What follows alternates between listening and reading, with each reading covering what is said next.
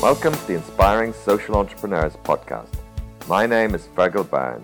Every week, I talk to inspiring social entrepreneurs and changemakers dedicated to building a better world.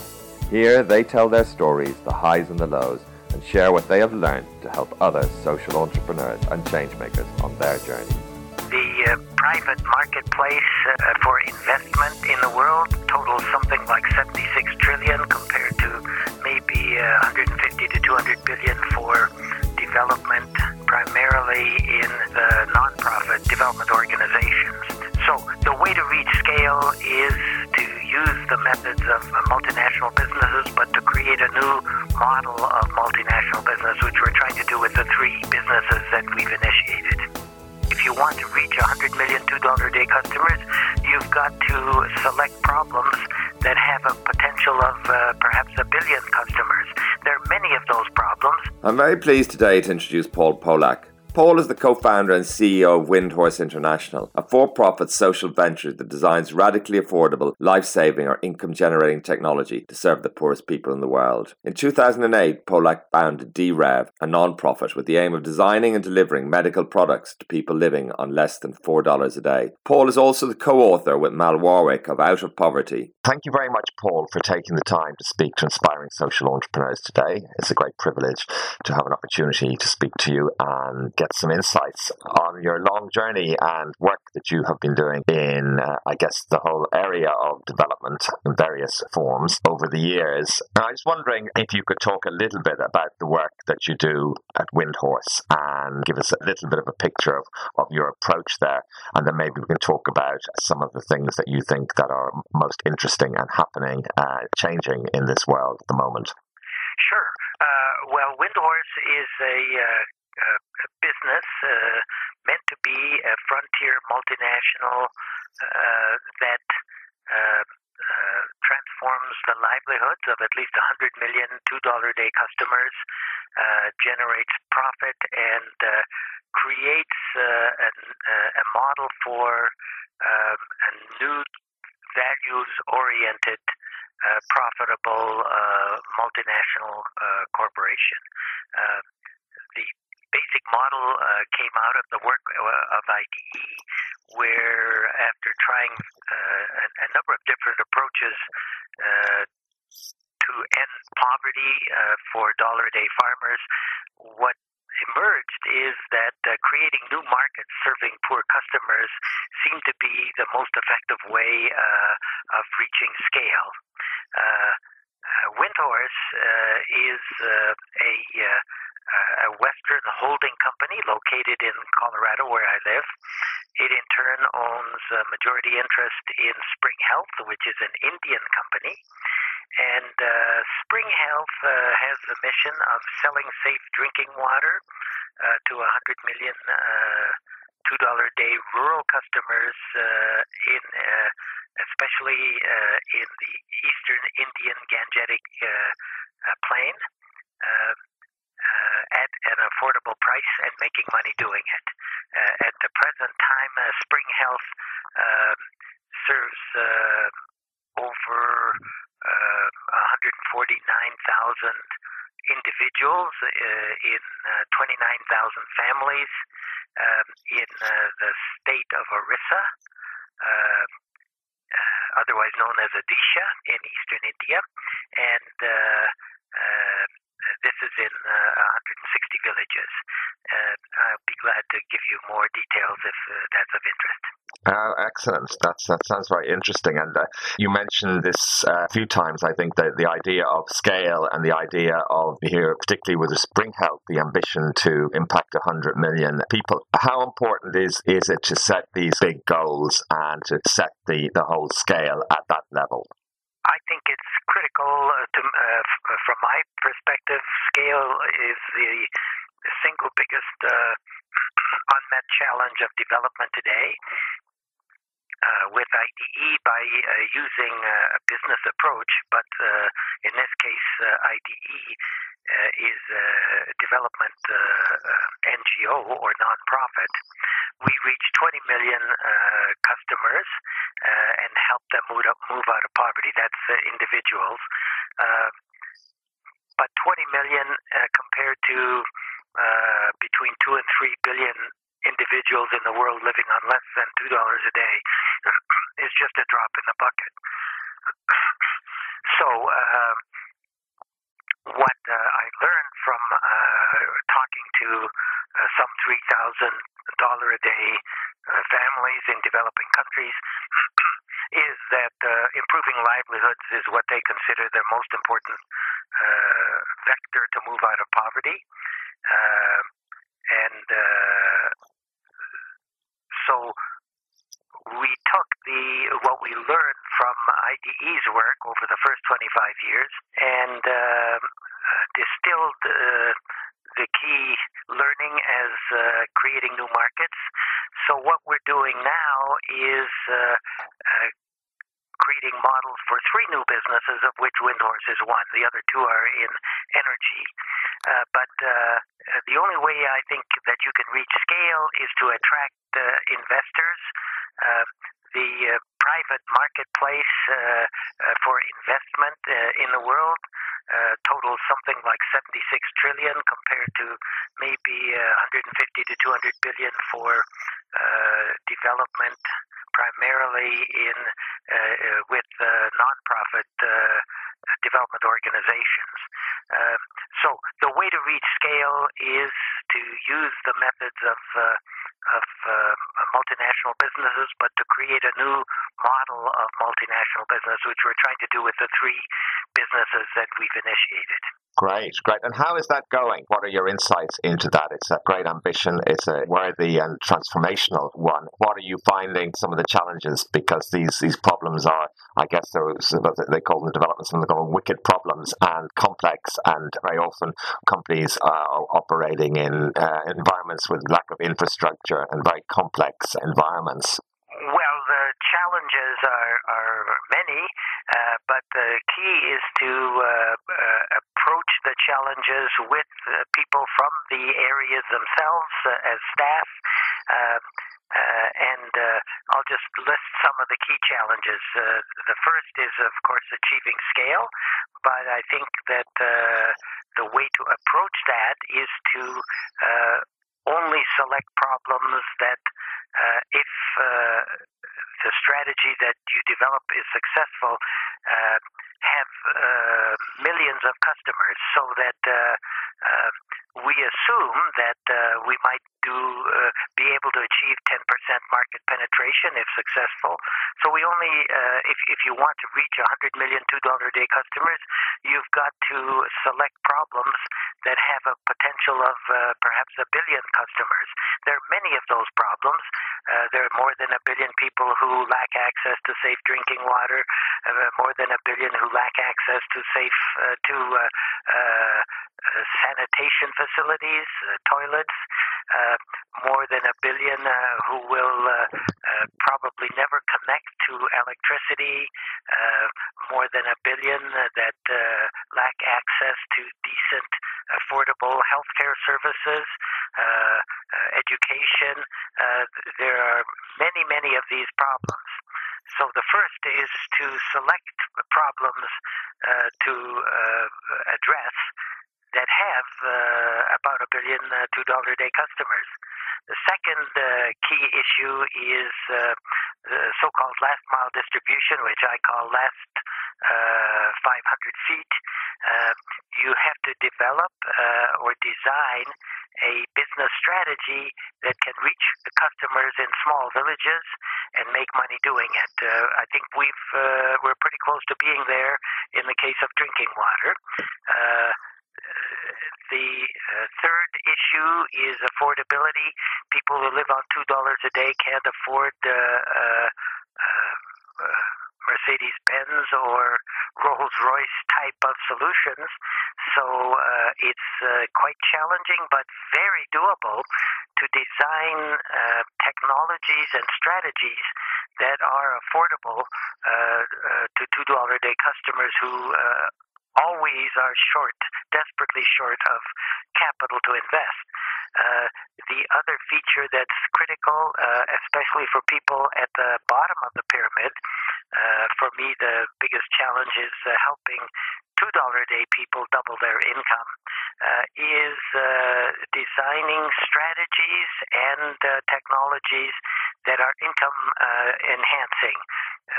The thing that people who live on less than $2 a day most look for is a way to significantly enhance their livelihood. So we look for technologies or services that bring at least a 1-year payback. Ideally, investors who are poor, who buy the technology or service, get a 200% return in the first year. So those are some of the challenges, and there are practical ways of meeting those challenges at scale, and I'm glad to give examples. So far, each of the businesses that we start tends to go through 3 distinct phases. One is to design a proof of concept prototype and test it so that it works, and usually with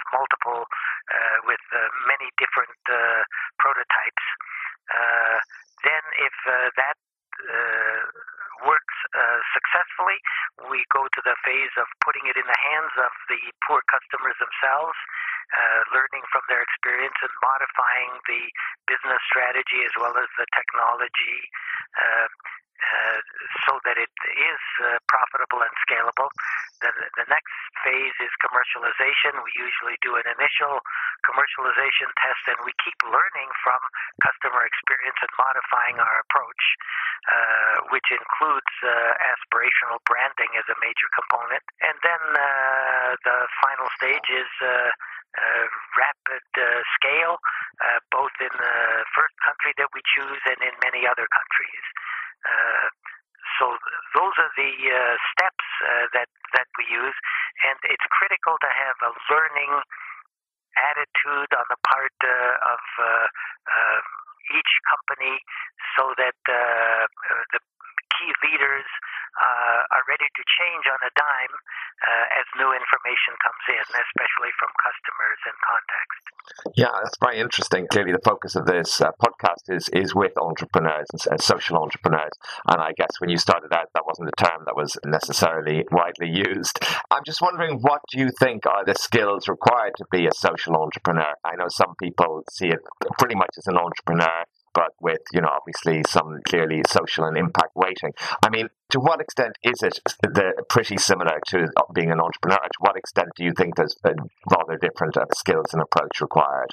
I think it's the same basic skills, but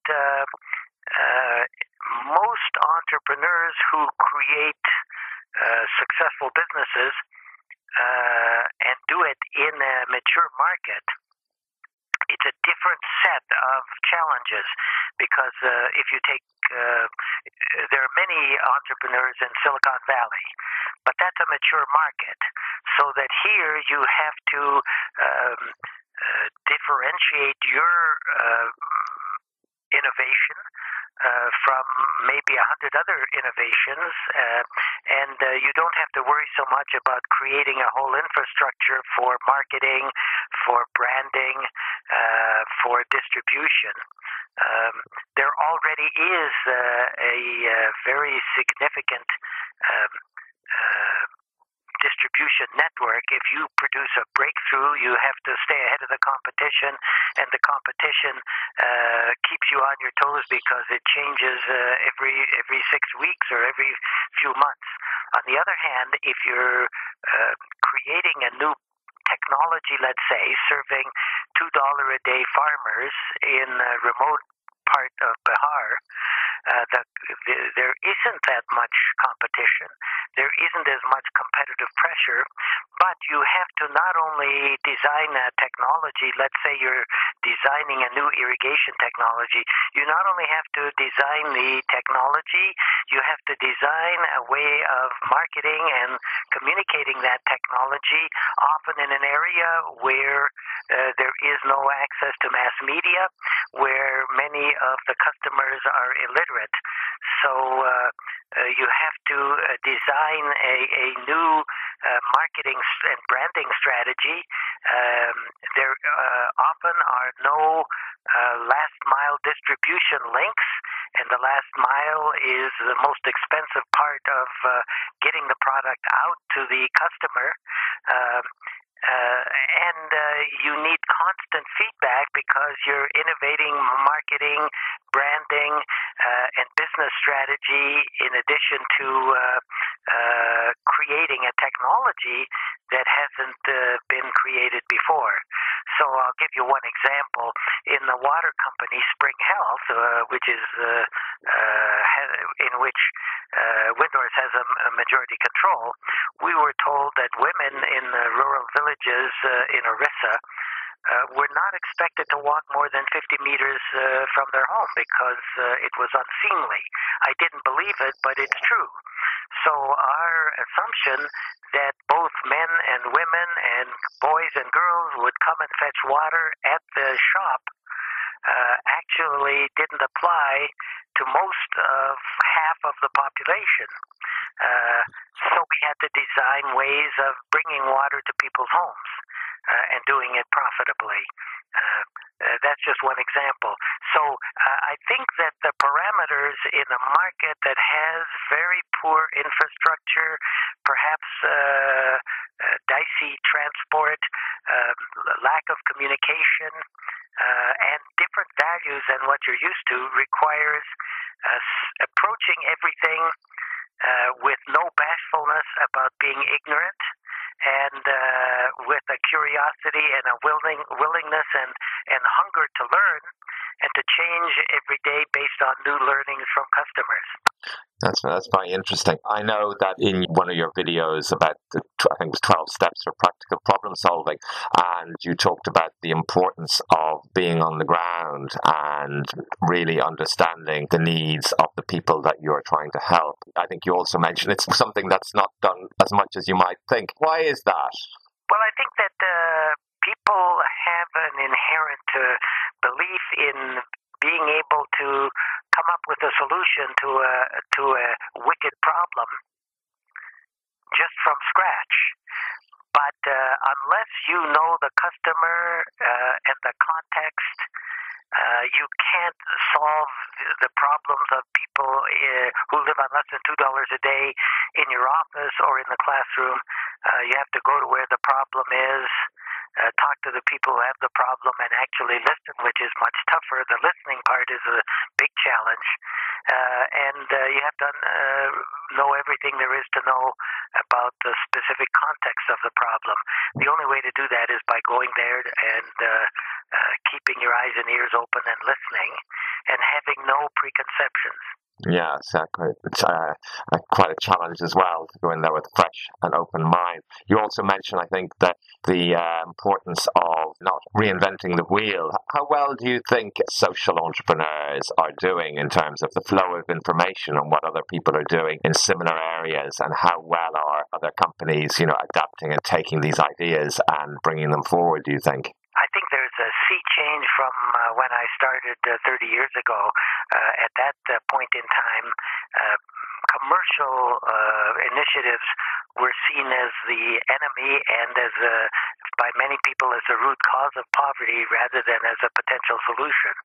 I'm really heartened by the large numbers of young people and students and seasoned entrepreneurs who I've met who are interested in making a difference, making an impact, and who are ready to go to the field and actually learn about the problem.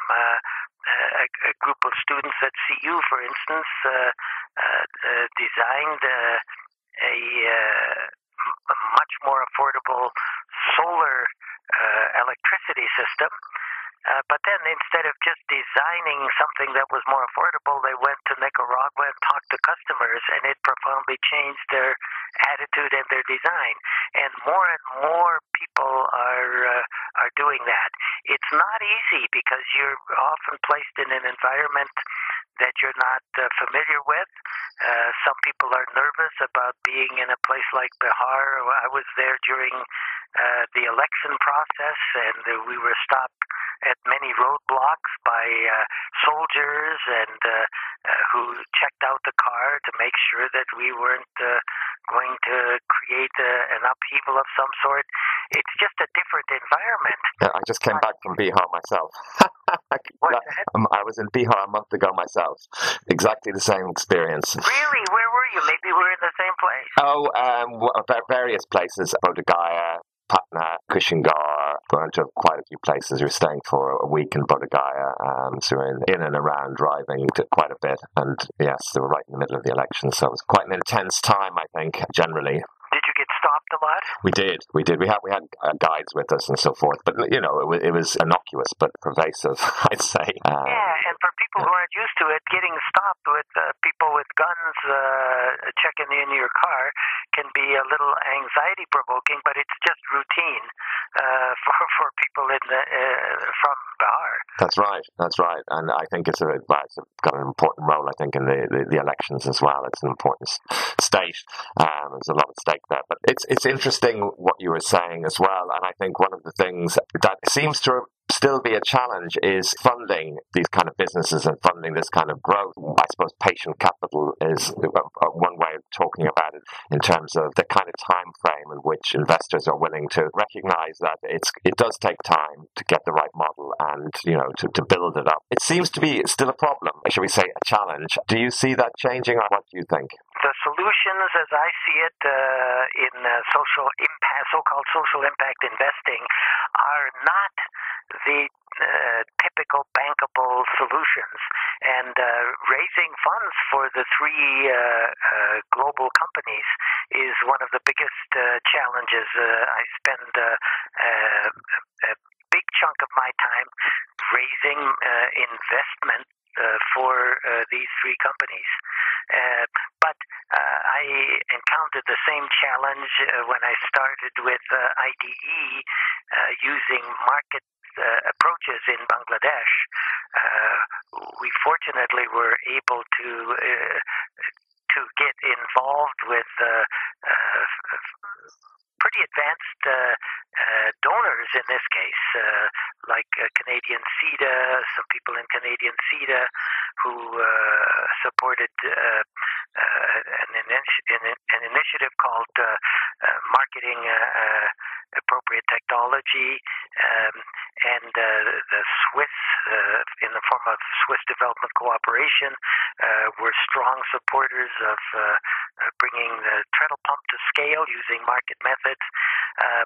In fact, we've gotten some forward-thinking investors in the three companies, but they're pretty scarce. There's a lot of interest in impact investing. It's a changing field, and I think it'll mature quickly. But I think that what's needed in a creating whole new markets in methods, using methods that are not conventional methods, is a willingness to take big risks, to invest perhaps a smaller amount in a large number of companies, and then reinvest in those that are successful, rather than being conservative, because it's a field that is still early in its development. Well, absolutely. There's a lot of talk about this investment, and there's foundations, and there's various kinds of impact funds and so forth. And yet when I speak to social entrepreneurs, they say again and again that they're finding it very difficult, that it's the biggest thing, most time consuming, and they fall on deaf ears again and again, and people just talking generally philosophically about the idea, but not actually willing to support them financially. Yeah, and one of the biggest problems is that in many of the very areas that need commercial activity, there is a tremendous movement to provide big subsidies on the part of governments and non-profit development organizations. So that, for example, in India now, there is a rapidly growing realization that $6 billion that the government of India spends to subsidize electric and diesel irrigation pumps needs to be replaced by solar. But the method of replacing the diesel and electric pumps, which make a big contribution to climate change and carbon emissions, is in turn heavily subsidized. So one of the things that we've worked on is creating a solar irrigation system that lifts groundwater and distributes it to plants. But there are so many subsidies made available by well-meaning development organizations, microcredit organizations, and government institutions.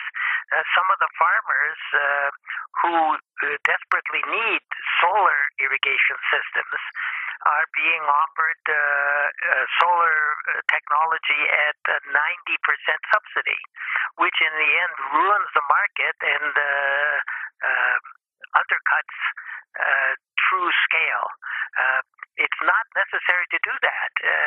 If you design with an eye to affordability, our initial beta tests of our solar irrigation systems indicate a 2-year payback, and we're fast approaching a 1-year payback without subsidy, with profit, including a fair profit for all of the participants in the distribution and the manufacturing process. And yet, we're having to compete with 90% subsidized solar systems. Sometimes that's a real problem. Yeah, it does sometimes seem that there are different approaches which aren't working so well together. As you say, it's for these markets to develop, they become sustainable, and that's obviously a key ingredient. That it's not about just providing a small amount of money and then in a certain number of years again and again. It's ideally, I suppose, that these become self-financing and sustainable in their own rights. You talked about, I think in one of your talks, about transformations in business and over many, many decades. I'm just wondering how fundamental you think the change that's taking place at the moment is with respect to social values in business, with respect to impact. Certainly the younger generation, they take this for granted, and it's an extremely important element for them in terms of whether they be part of an organization, what social values and so forth are. To what extent do you see this really as a deep and profound change, and what do you see next? Well, I think it's a change that is overdue, that is beginning to happen. There are many very responsible multinational corporations, but until we get away from using shareholder profits as the main and only yardstick, I don't think that transformation will take place. The interesting thing is that I think the transformation will be fueled by market forces themselves. For instance, when I started with treadle pumps with IDE in Bangladesh, the green movement and realization of the importance of the environment was in its infancy.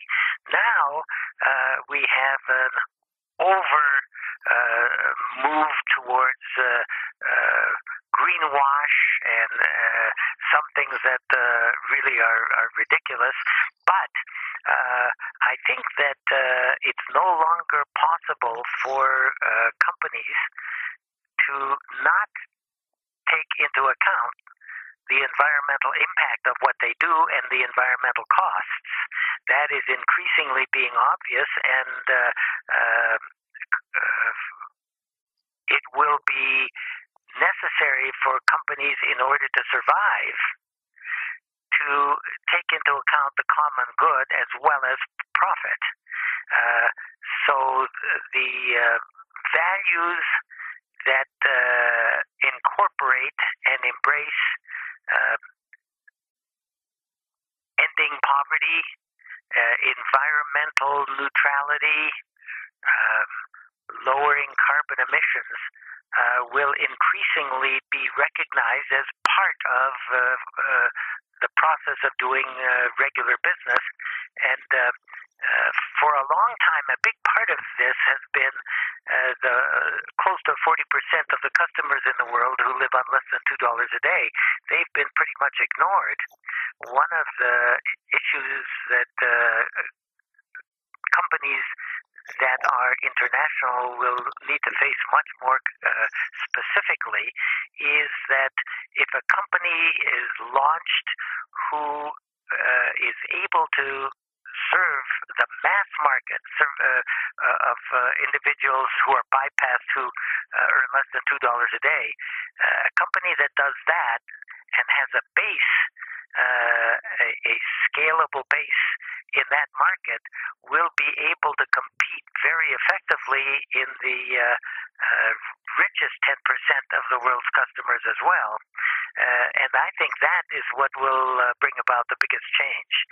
It'll be actual competition in the marketplace. Companies like General Electric and things like that have developed these really medical devices at a fraction of the cost they would be in the West. And then they would, in turn, that they're being sold into the developed markets and are far better equipped, but more economical and so forth.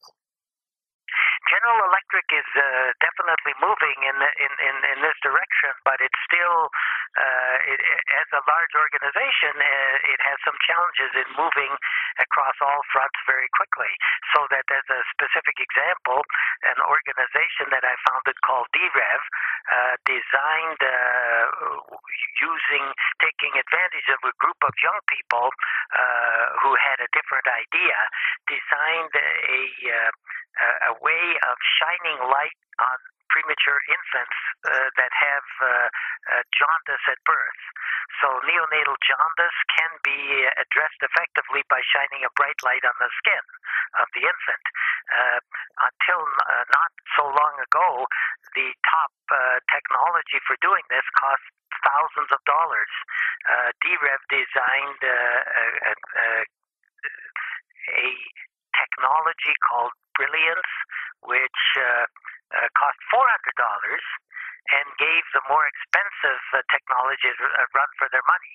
Now GE has technologies that are competitive in that price range, and that's happening all over the place. And in other areas, GE is taking the lead in creating new technologies in the medical arena. But that's happening all over the place. So if you have a technology that is expensive and that has no major advantages over technologies that are designed to meet the specific needs of developing countries, you'll lose out. And the competitive forces in the marketplace will have a profound impact, already are having a profound impact on biomedical technologies. Another technology is a $75 knee that is being rapidly adopted all over the world. But in developed countries like UK and the United States, a knee joint costs thousands of dollars. A perfectly serviceable knee joint now is available for $75 retail. These technologies, it's not pretty, and it lacks some of the features of the more expensive knees, but there are people in Western markets that could benefit from that $75 knee. Well, yes, it's a very optimistic scenario, well picture, but clearly can't happen fast enough. These changes, as you say, do take time. I think somebody said, the future's already here, it's just unevenly distributed, but spreading these innovations more broadly, really, and getting scale as well. But thank you so much, Paul, for taking the time to speak to aspiring social entrepreneurs today. It's been a privilege to speak to you and hear your insight, and I wish you the very best with your initiatives to continue to develop services and products for the $2 poor. Thank you very much. I enjoyed talking with you. Thank you for listening to the Inspiring Social Entrepreneur podcast. I hope you found this interview inspiring. Please make sure to visit www.inspiringsocialentrepreneurs.com and subscribe to make sure you don't miss any future podcasts.